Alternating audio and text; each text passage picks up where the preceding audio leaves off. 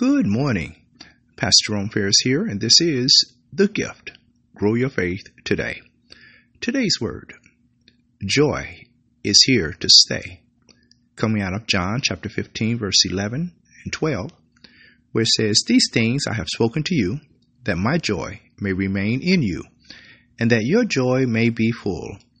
This is my commandment, that you love one another as I have loved you."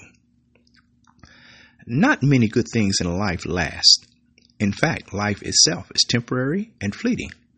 So when something good comes along, we want it to last as long as possible. On the last night of his life, Jesus assembled his followers for the final lesson they would learn as a group. He taught them about heaven, prayer, and persistence in their walk with God. Jesus also made it clear that he was going to the cross and that they would face trouble in the world. In addition, he reminded them of their mission to take his message to the world, and there was one thing they could count on through it all: joy. Jesus promised his disciples in the upper room, and he promises you and I his joy, and his joy is permanent. Jesus said his joy would remain. Whenever Jesus taught about the things that remain, apparently the Apostle John listened very carefully.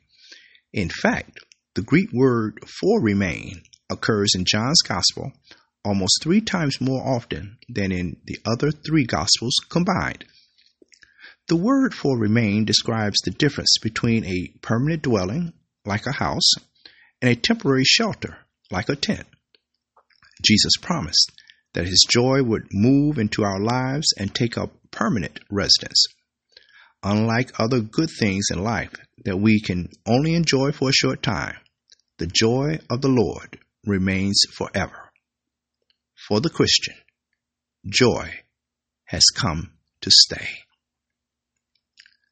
Our prayer. Eternal God, our Heavenly Father, this morning, Lord, we just want to thank you. Thank you for your abiding joy that we have today and every day.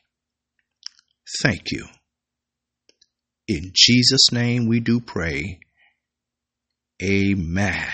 Amen. Amen. This joy that I have, the world didn't give it, and the world can't take it away.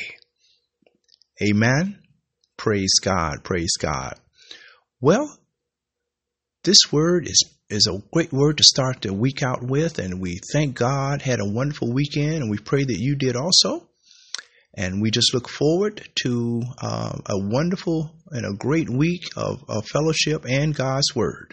Please share this word with someone today, and thank you for being partners with us. We look forward, the Lord's will again, to be back with you on tomorrow.